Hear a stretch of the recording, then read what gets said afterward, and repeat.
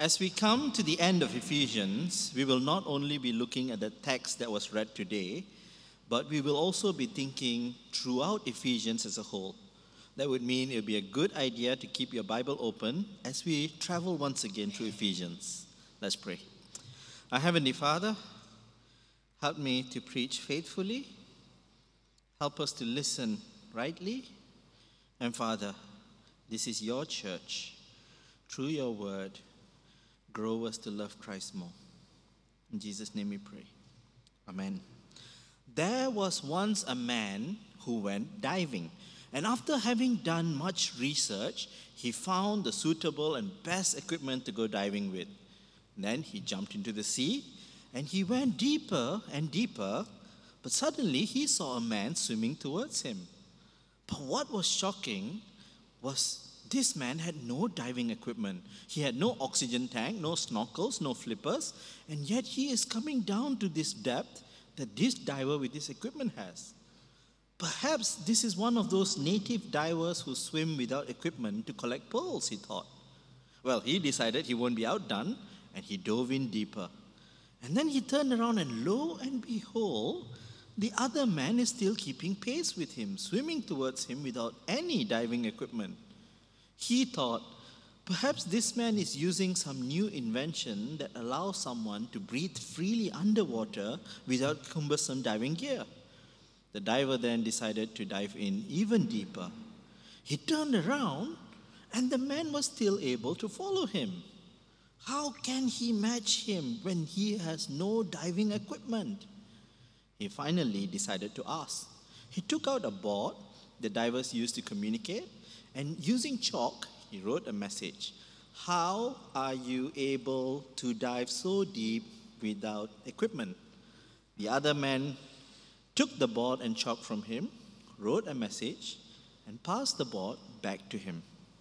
The reply, "You fool, can't you see I am drowning?"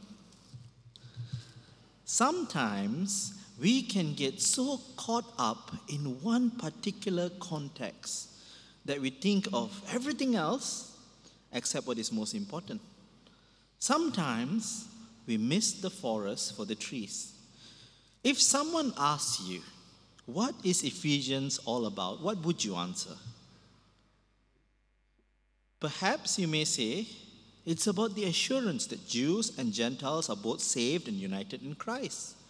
Perhaps you may say, Paul really wants them to understand the love of Christ and how it changes them. Perhaps you may say, it's to remind Christians about how they are to behave in light of what Christ has done. Or perhaps you may say it's to remind Christians about the reality of spiritual warfare and so to be prepared to persevere. None of this is the wrong answer. Ephesians do talk about this. However, if this was the answer to the question, what is Ephesians all about, then we have missed the forest for the tree. So how do you figure out the purpose of an epistle? Well, some people recommend looking at the beginning, at the end of the letter. So come with me to Ephesians chapter 1, verse 1 and 2. Now, Paul addresses this letter to the Ephesians. He calls them saints, and then he calls them faithful to Jesus Christ. And then in chapter 1, verse 15, Paul says again, I have heard of your faith in the Lord Jesus and your love for the saints. Now, what does faithfulness to Christ look like? Since Paul says he has heard of their faith, he's not talking about some internal truth. It must be referring to something that they're doing that people have observed and come back to Paul and tell him about it. And Paul considers this thing as proof that they have faith in Jesus Christ. Now, if the Ephesians were all secret believers, right? They wear a mask to come to church, and then they wear a mask to go out from church, and no one knows that they're Christian, then they won't be doing anything that's observable. Paul won't hear this news that they're faithful in Christ. So what can it be? Can it be talking about them showing Christian love to each other? Perhaps they do wear their masks, they come in, and then they're super loving to everyone. And then they wear their mask when they go out again. It's a good theory, but it doesn't fit the text. Now, Paul says in chapter 1, verse 15, that he has heard of their faith and their love for the saints. So this thing that they're doing, this faith thing, is not tied in to their good works that they're doing by showing love to the saints. So there's something else here. Now come to the end of Ephesians, chapter 6, verse 21. Now, here we see Tychicus. Tychicus is someone who was with Paul during his imprisonment, and he's a messenger that Paul sends to the Ephesians. Now, why does Paul do this? Why deprive himself of a friend who's been caring for him in prison? Verse 22 tells us, I have sent him to you for this very purpose, that you may know how we are, and that he may encourage your hearts. See, Paul was willing to part with Tychicus for a while, so that he can tell them about Paul's ministry from prison. See, the reason is so that they will be encouraged to continue doing this thing that they're doing that points to their faith in Jesus Christ. Now, what is the point of this? Now, we know that Paul is in prison because of the preaching of the gospel. Right? Just a few verses before this, in Ephesians 6:18, we see Paul's prayer request. And we see his character revealed there. In verse 19, he says that they are to pray for him so that he will have the words to proclaim the mystery of the gospel. And this is when he's in jail. In verse 20, he calls himself an ambassador in chains. And he shows that his desire is to boldly proclaim the gospel, even in prison. So, what will Tychicus' testimony about this ministry that Paul is doing encourage the Ephesians to do? What is Paul's example that he wants Tychicus to relay to the Ephesians, teaching them? And it is to remind them to share the gospel as Paul himself is doing. This faith that the Ephesians are demonstrating, that Paul has heard about, is that they are faithfully preaching the gospel of Jesus Christ in Ephesus. And that is why Paul is writing this letter. Ephesus, if you remember, is a stronghold of the worship of pagan gods, the center of Artemis worship, and therefore there will be persecution, difficulties, and challenges for the Ephesians. Now, we ourselves are often scared to openly preach the gospel in Malaysia. We give excuses that we are scared that we get in trouble with the law. We are scared that we may lose friends. We are scared that we may lose opportunities at work, or scared we will be disliked by colleagues and we don't want to share the gospel. Well, the Ephesians had it much, much worse. The idol makers who controlled the economy of Ephesus, they were very anti-Christian, going as far as to cause a riot when Paul was preaching. So for them, it is a big challenge to persevere in sharing the gospel. Yet, they faithfully persevere. And having heard of this faithfulness despite the difficulty, Paul is therefore writing this epistle to the Ephesians to encourage them to persevere, to continue sharing the gospel. Now that we understand the central idea behind this epistle to the Ephesians, we can see this letter more clearly in light of the gospel. Everything that Paul talks about in this letter is linked ultimately to the preaching of the gospel. You see, Paul gives knowledge for the sake of the gospel. Paul gives encouragement for the sake of the gospel. Paul gives exhortations for the sake of the gospel. So with that in mind, let us then come to Ephesians chapter 1 and 2 and have a look with fresh eyes. Now in Ephesians chapter 1, the first 14 verses, Paul talks about God fulfilling his purposes in line with his plans. And we see that God has predestined them and chosen them to be in Christ. And God achieves victory through Christ. They too are victorious in Christ. They are washed clean, adopted, made his. And to what should they be thankful for this great victory that God gives them? What is it that makes their great inheritance possible? Verse 13 tells us that it is the word of truth, the gospel of salvation. So Paul is reminding them that The gospel is what gives them assurance that God is in control, that all things that comes to pass is part of God's will. And secondly, Paul reminds the Ephesians just how precious the gospel is. Now, can you imagine what comfort these words would mean to the Ephesians as they are challenged to continue to persevere in sharing the gospel, despite the dangers and threats that they may face? As they face the risk that their plans, their ambitions are going to be ruined because they share the gospel, with these words, Paul gives them comfort that God's plan, God's desire is going to be worked out. As they face the risk of death, as they persevere in sharing the gospel, in this text, Paul is reminding them of the assurance they have of eternal life. So let's bring it to our context so we can relate better to this message. Imagine a missionary that you know. Now he is sharing the gospel in a country where he's not welcome, where he's persecuted, where he might lose all that he has because he's sharing the gospel. Now if we were to write to him to encourage him, what would our letter look like? As we think about it, it's very difficult to write a letter that is so meaningful and so encouraging as this letter in Ephesians does. Imagine that he hears this word from Paul as if it is addressed to his situation personally. How much comfort and strength would that give? Verse 5, that he is a son of God, eternally chosen for this task. Verse 7, that through the blood of Jesus, he is assured of heaven. Verse 10, God's plan will come to fruit ultimately, so there is no risk of God failing, there's no risk of God making a mistake. Verse 11, that he has a heavenly inheritance even if he loses all that he has, even if he loses his life. Verse 14, that he has already been sealed with the Holy Spirit for eternal life with God.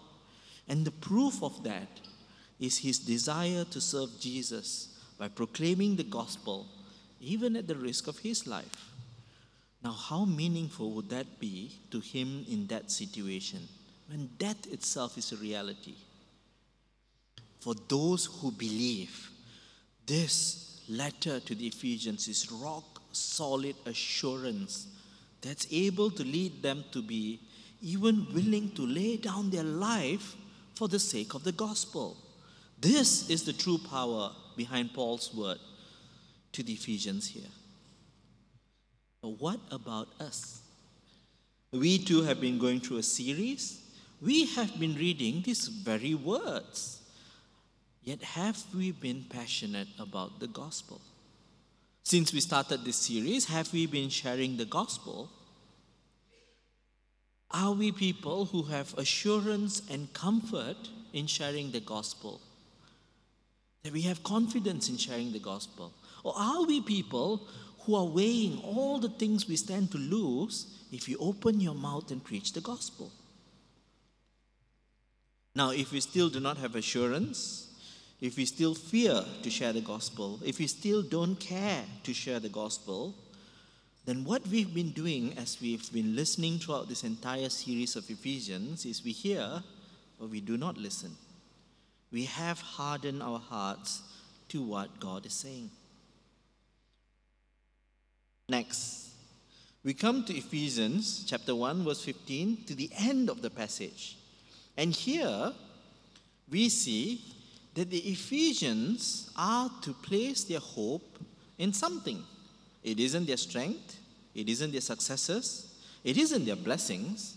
Instead, as verse 17 puts it, Paul reminds them of the wisdom and revelation of Jesus Christ. Paul is reminding them of the gospel.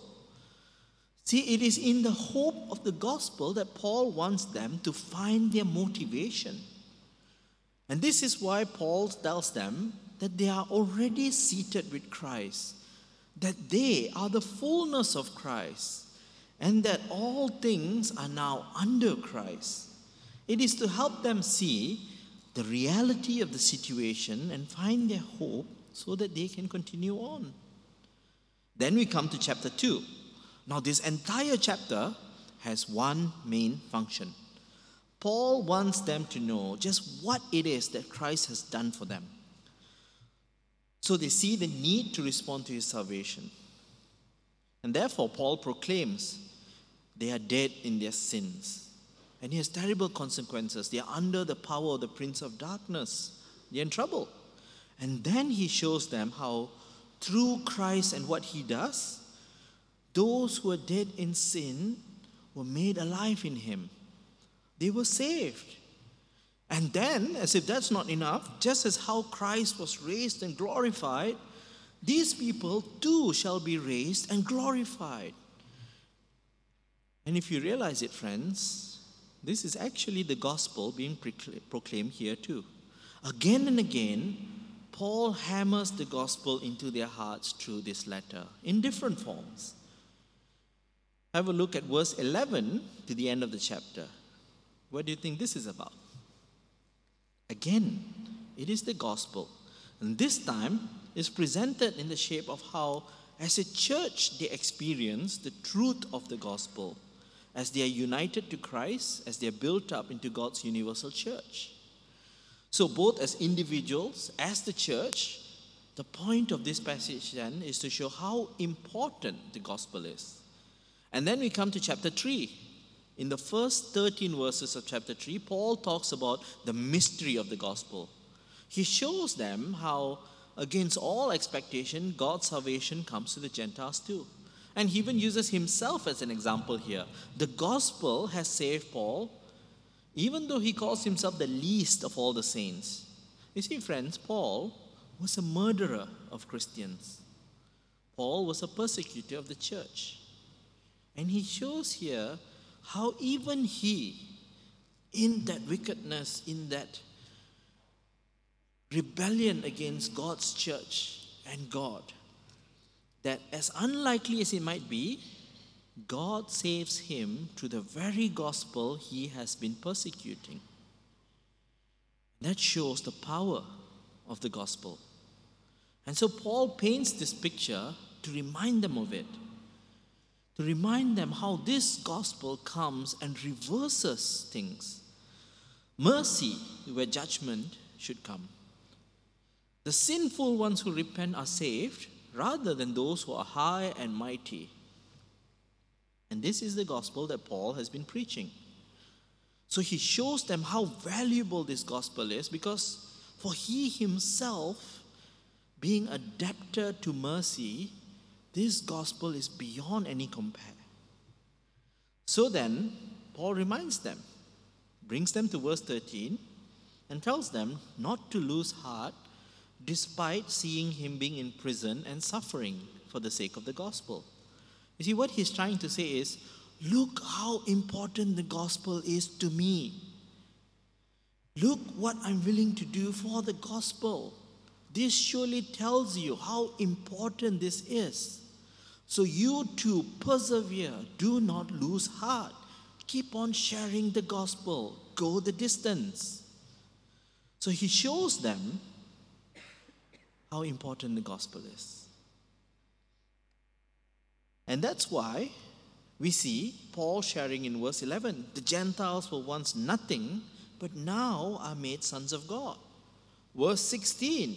Christ becomes their peace, and he unites all Christians into one body.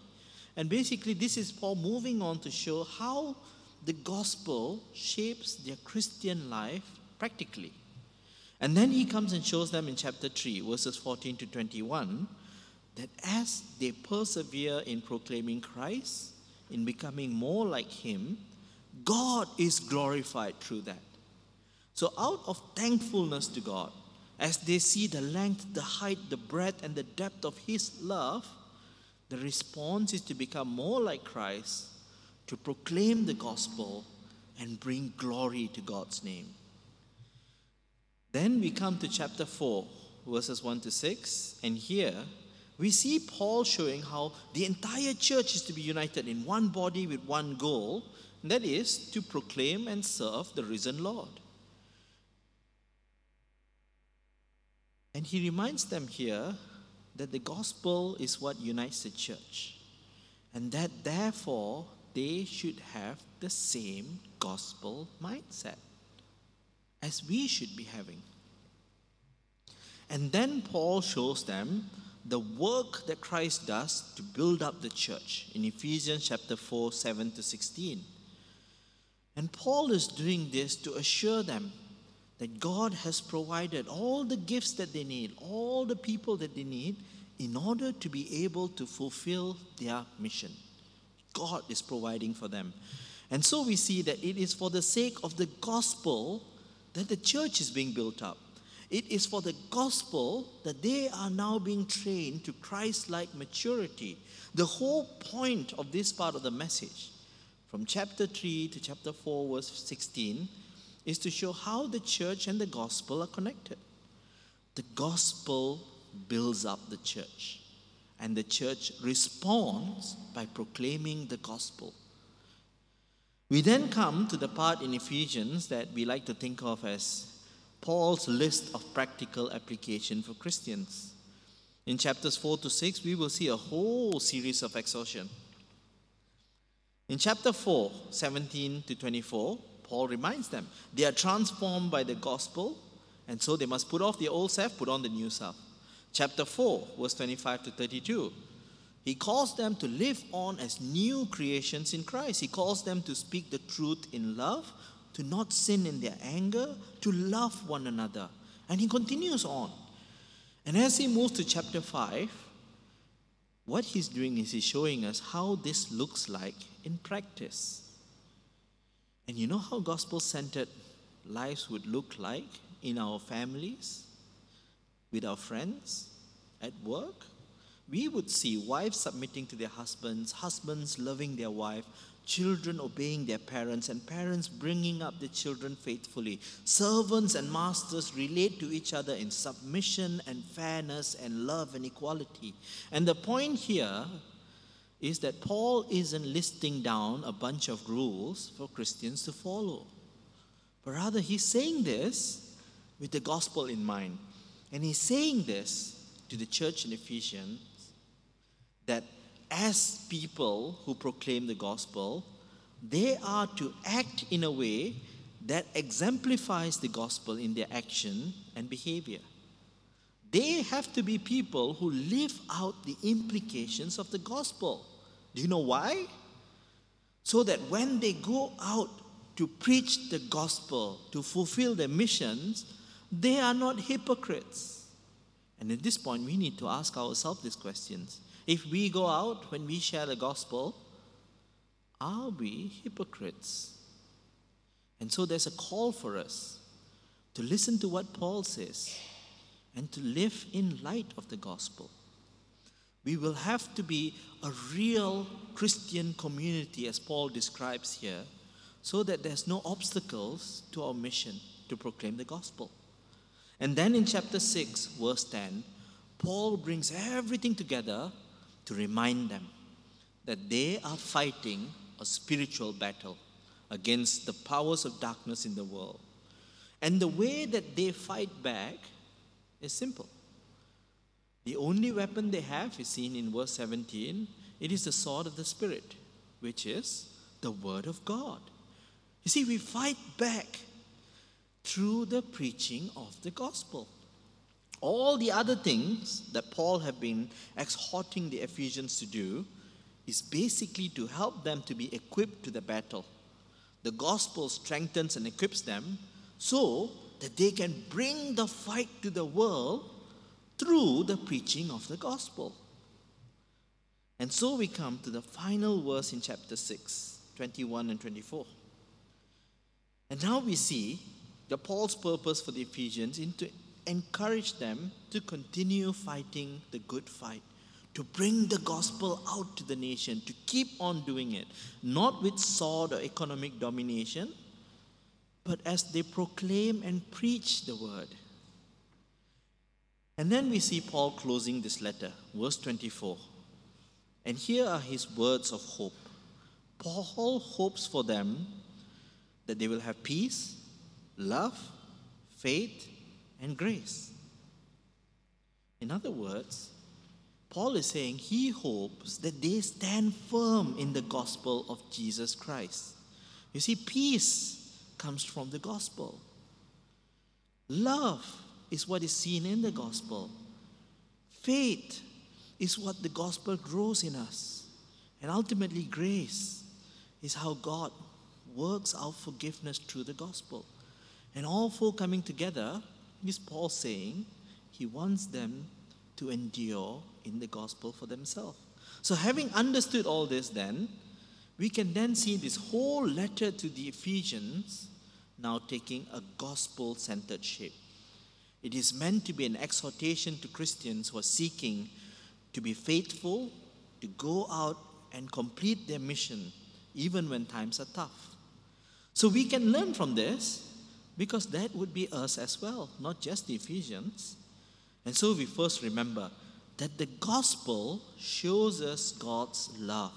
That's why Paul labored so much to tell us about how God saved us while we were sinners, how God has exalted us, how God has given everything to us. He's trying to show us that God loves us. And the point of it is so that in understanding this depth of this love, we will find strength to carry on.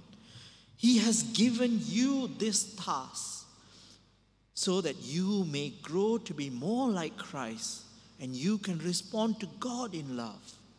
So seek to persevere as you are strengthened by the gospel, as you come to understand God's love for you.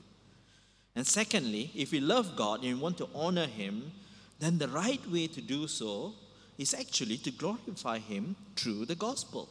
You see, friends, the proclamation of the gospel reveals the mighty work of God. See, the gospel shows that sinners who are dead in sin are brought to life. The gospel is those who are considered unworthy by the world is exalted and adopted as sons.